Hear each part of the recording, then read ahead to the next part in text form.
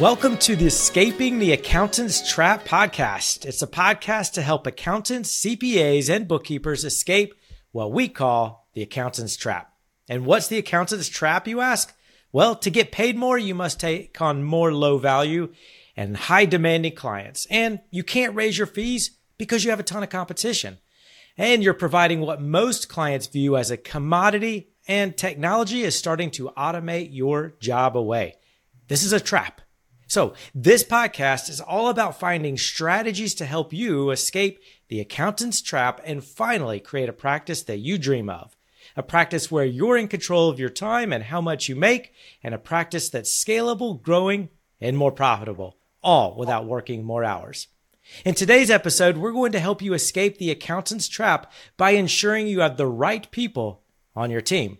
So to help with this discussion, I've invited Kira McMahon, the owner of a consulting firm called Phase 2 Management Consultants, on the show. Kira, welcome to the show. Thank you, Adam. Happy to be here. I'm really excited to talk about this because, you know, the thing that you mentioned right before we went on the air is that the biggest challenge to growing a practice is finding the right team. And so we've heard this time and time again from our members in our program, but why is that the biggest challenge? Yeah, well, there's definitely a shortage in the industry right now. And, maybe 20, 30 years ago, there weren't as many options for, students or kids coming out of high school. Now there's so many other things they can do with e-commerce, with, IT and all of the different opportunities. Entrepreneurship, working for themselves is a big thing at the moment too. So there's lots of other trends. Social media opening up has opened up lots of opportunities for these young people. So there's less people going into the accounting profession, and that means less pool for us to hire from. So that we're definitely starting with that as a challenge, number one. And then obviously there's other factors as well, as far as, the competition out there and what each practice has to offer to attract the right people. I will say that since the pandemic, it's been a blessing and a curse all in one, because it reduced the local pool, because now people got used to working more remotely and having that flexibility, and a lot of people didn't want to go back to the office. So even though before the pandemic there was a shortage in the industry, now that the pandemic happened and people don't want to go to a local office, it reduced the pool even further. But on the plus side, it opened up the entire country for your talent pool that you can choose from. So I would say overall it was a plus rather than a negative for the industry, especially if you happen to be in an area where there just isn't a lot of applicants. Now you're not stuck with that area. So, yeah. That makes sense. And I've read a lot that said that it's hard to attract talent in the accounting profession, especially, for all the reasons you just mentioned, especially because the barrier to entry to start your own business is so low. And, with COVID, it really accelerated remote work. So what would you say to the accountants and bookkeepers out there that are feeling this trap? They're sort of stuck. They are doing everything in their business. They're wearing all the hats. What would you say to them is their first step to take to find build the right team, and which positions do they need on their team as they're going out and building the right team? Yeah, absolutely. So firstly, maybe even like a first step would be get the right mindset. And a book that we recommend a lot that helps with that is a book called E-Myth. You probably heard of it, Entrepreneurial Myth by Michael Gerber. It really goes over, the two different hats of being your own best employee versus being a business owner. And if you're being your own best employee, that is very successful, but just up to a certain point. So you got to get the mindset shift that you want to look at your business, not just as a pile of work on your desk, but what you can do to actually, get out from under that and start running the business more. So that's one thing I would definitely go over. And then as far as attracting the right people into your business and finding staff, you definitely want to hire with in mind what will actually help the owner the most. So when you're looking at who's the right next hire for any business, you're looking at what would relieve the owner's plate. Because if you think about it, if the owner gets more time and gets more bandwidth freed up, they are going to do more for the business with that extra time and energy than anybody else in the business. So we have to free the owner up first. And so that's what I would look at. Like, what are you doing that you could get off your plate? If you had this person, what would that person have to look like to take this stuff off your plate? What have you on your plate? Probably initially would be the first exercise, and start with the lower level work first, obviously, because then, you could bring somebody in at a lower rate per hour, but not so low that they couldn't take much off your plate. It has to be still able to be somebody that can really make a difference to your workload, if that makes sense.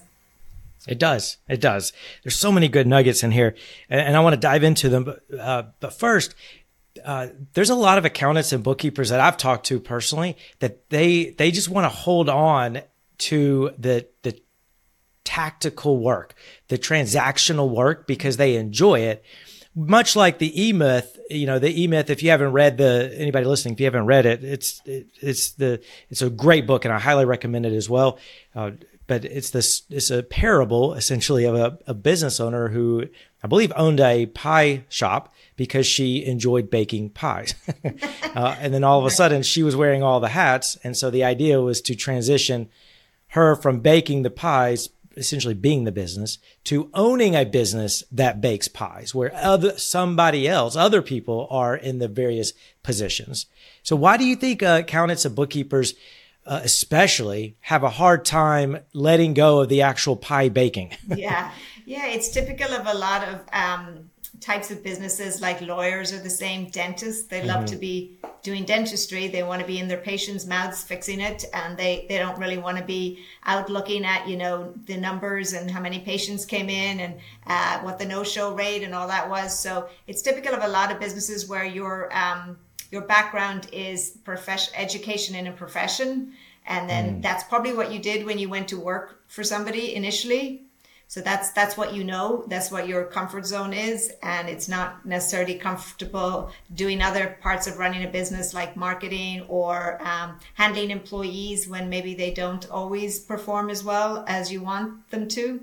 So all of these other areas are not in their background of education or experience. So that's kind of what we're working with. And we usually do go over initially with practice owners the two types of practices. And I guess you could say maybe with other businesses, not just tax and accounting, but we look at do you want to be a lifestyle practice or a asset practice or business? So lifestyle is just where it serves your lifestyle. You're more focused on the profit, what the profit margin is, what you can take home, and you build everything around taking home as much as you can so that you can live off a nice income. And then that could be where the story ends. But to really run a business, as in the E-Myth book, you want to not be your best employee. You want to invest in, payroll to bring people in, and then to grow it. Your profit margin will go down, but the amount of profit will be a lot higher.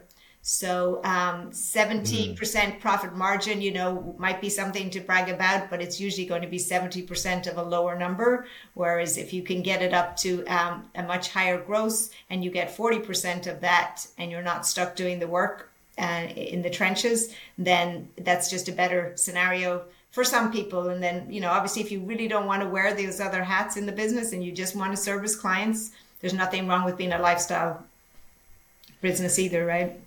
Yeah. And you brought up a very good point, because you're right. There is a difference, a lifestyle business being, essentially you're owning your own job.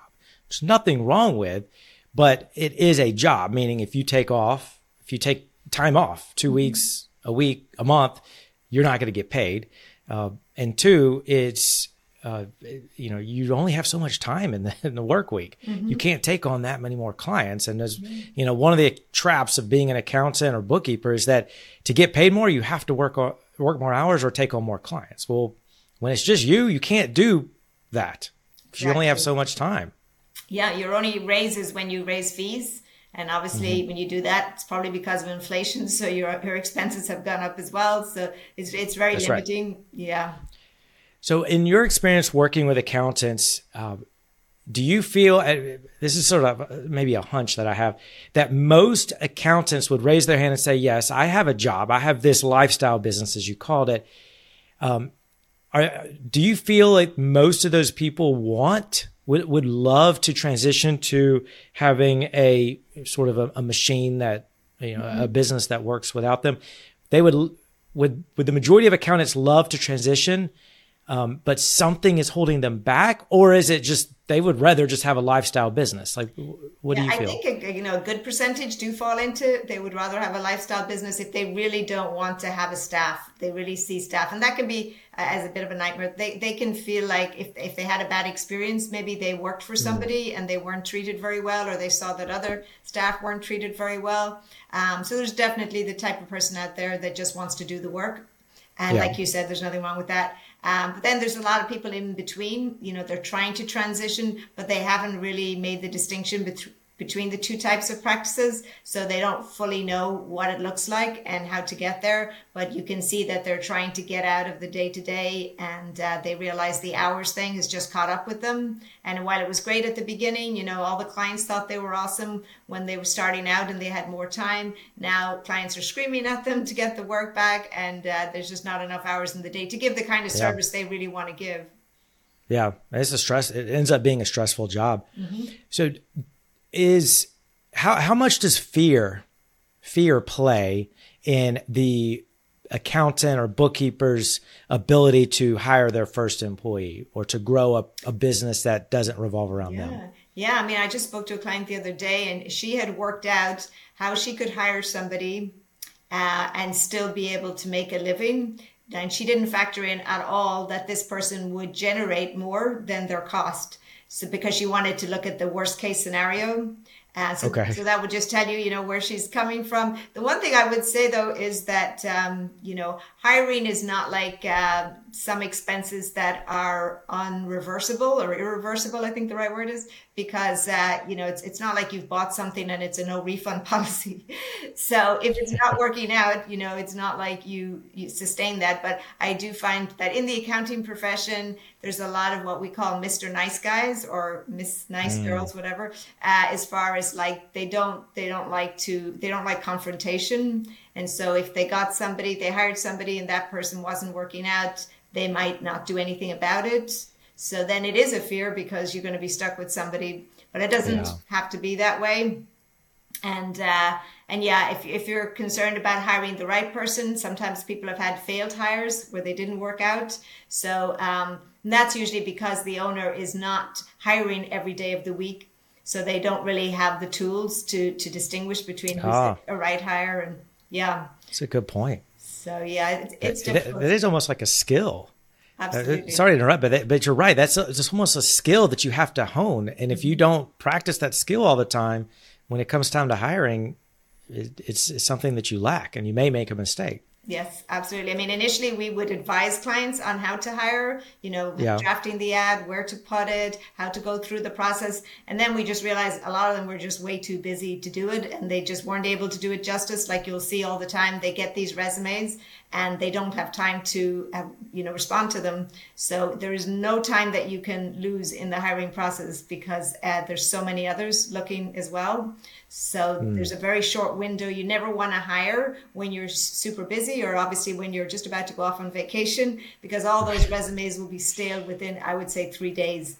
So there's a lot of coaching that we do, but we still found that the owners were just not able to get to it promptly, because obviously when they're hiring, they're super busy as well. So they don't have a lot of time to spend on the hiring process. It's a kind of a catch-22. So then we just kind of allow them to outsource that to us, and we do it for them. So it's kind of one of the services that I'd say is done for you. Very can really help a lot with as a consultant, you're giving your clients things to do. This is something we can kind of take off them. So that's been very popular. But yes. as long as, you're working out also your filtering process, what you're going to do to weed out the people you really don't want. An obvious one is longevity. People have great experience, but they're hopping around from one job to another every year or every other year. That's usually not a good hire, but we kind of have a long list of criteria. And then we also do technical questions as well. So, if we're hiring somebody that has to have a lot of experience, do they really know their stuff? Do they know their taxes? Do they know their accounting? And not being afraid to ask those questions. I would say a lot of owners, and I don't think it's just accountants, just are too nice in the interview process, which is understandable because they're going to be working and they're trying to start the relationship off on a positive footing, but then it's just like a coffee, shop conversation. It's not really an interview. And so we find like that we can do the hard questions part for the owner and make sure that we're finding out who this person really is, if they would be a good employee. So what are some characteristics or qualities that you would look for in an employee for an accounting firm? Yeah, I mean, their resume will tell you a lot because of, again, the longevity. That would be number one. Mm-hmm. It's not a guarantee, but it's almost a guarantee if they don't have that they're not going to be, good to work with. So we don't really negotiate on that point, particularly if you're hiring remote, because, they're not under your roof. They're not down the hall in another office where you can keep a closer eye on them. So I would say that the criteria for hiring a remote staff is actually a lot stiffer than it would be for, somebody that you have in your office. So this point about filtering has become more important these days with so many people hiring remotely. And then, why they left a job is always a good character question to ask. Yeah. And then what their biggest contribution was to that company that they worked with. Other types of career questions, where they're going. Do they have any, are they just looking for a job and a paycheck, or do they have any ambitions career-wise whatsoever? So we'll go through all of that with them. And then also just seeing where they're at in the interview process, sometimes finding out, have they been looking for quite a while, and how many interviews have they gone for, how industrious they are in that process. Just a lot of different areas you can get a really good feel for who you're dealing with. Yeah, that makes sense. Conversely, what are some red flags that you should watch out for when interviewing? Yeah, I mean, definitely again on the resume, just even their communication back and forth in the hiring process. Sometimes you can notice that their writing style is off, that they don't complete sentences or whatever, or, their grammar. I mean, there are some people that have English as a second language, and there's nothing wrong with that if they're really good at English. But if they can't, that's going to be a problem potentially if you're having them communicate with clients, which most of, our clients would need them to do. So, just even in the process back and forth, just seeing how willing they are. You'll ask a couple of questions, maybe in the hiring process by email initially, and some of them won't answer some of the questions. Maybe they overlooked it. They don't have good attention to detail, or maybe they think that they shouldn't have to answer those questions, which is an attitude already that we wouldn't want. Right. Yeah, that makes sense. Exactly. 'Cause you have to. The thing I look for a lot of times in employees is, or almost every time when I look for an employee, is, do they really want this job? Mm-hmm. And will they, and by answering all those questions and making sure they dot the I's and cross the T's, they indicate that they care. Right. And I will look for somebody that cares. Yeah. But let me ask you this. When, somebody, an accounting practice owner, bookkeeping practice owner, how do they know when it's the right time to hire their first employee? Is there a time? Is there something that you look for or suggest? Yeah, I mean, it depends on what services they're offering, because some services would be like taxes tend to be higher fees than other services. So, depending on where they're at in their practice for the very first hire, is that what you mean? Like when they should hire the first time? Right. They are the pie baker. They are doing everything themselves. Yeah. How do they know? All right now I should hire. Yeah. I mean, because now, you can get staff fairly flexible on hours, I would start to look at hiring when you hit around 100,000, 1 to 200,000. As Okay. far as later on, there is a good formula to know when to add to your business. And this formula is to do with annual billings. So if you divide the gross annual billings of your business by the number of of people, so that includes the owner. Sometimes the owner is the best employee anyway. So that includes the owner, includes admin, billable staff, everybody. And then you work out the full-time equivalent. So say that's 3.5 people, 6.25 people, because sometimes you'll have part-timers in there. So you work out the full-time equivalent and divide that into your gross revenues.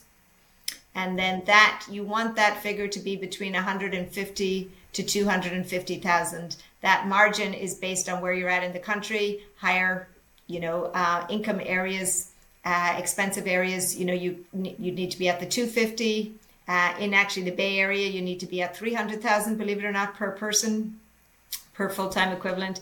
But that will tell you if you're not there, you probably not ready to hire, because until you get there, you're not making full use of your existing team members. You might have the wrong person on the bus, or your fees might be too low. So you want to fix those other things before you jump into another payroll expense.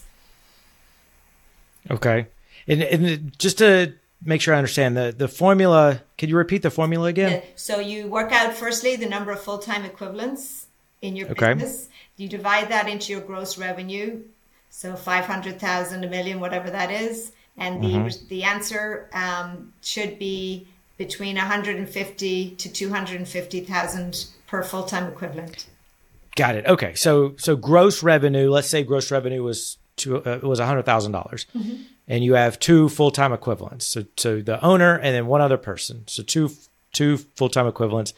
That would be $50,000 per employee in gross billings. So you would, and so you suggest it doesn't mean that they're doing that.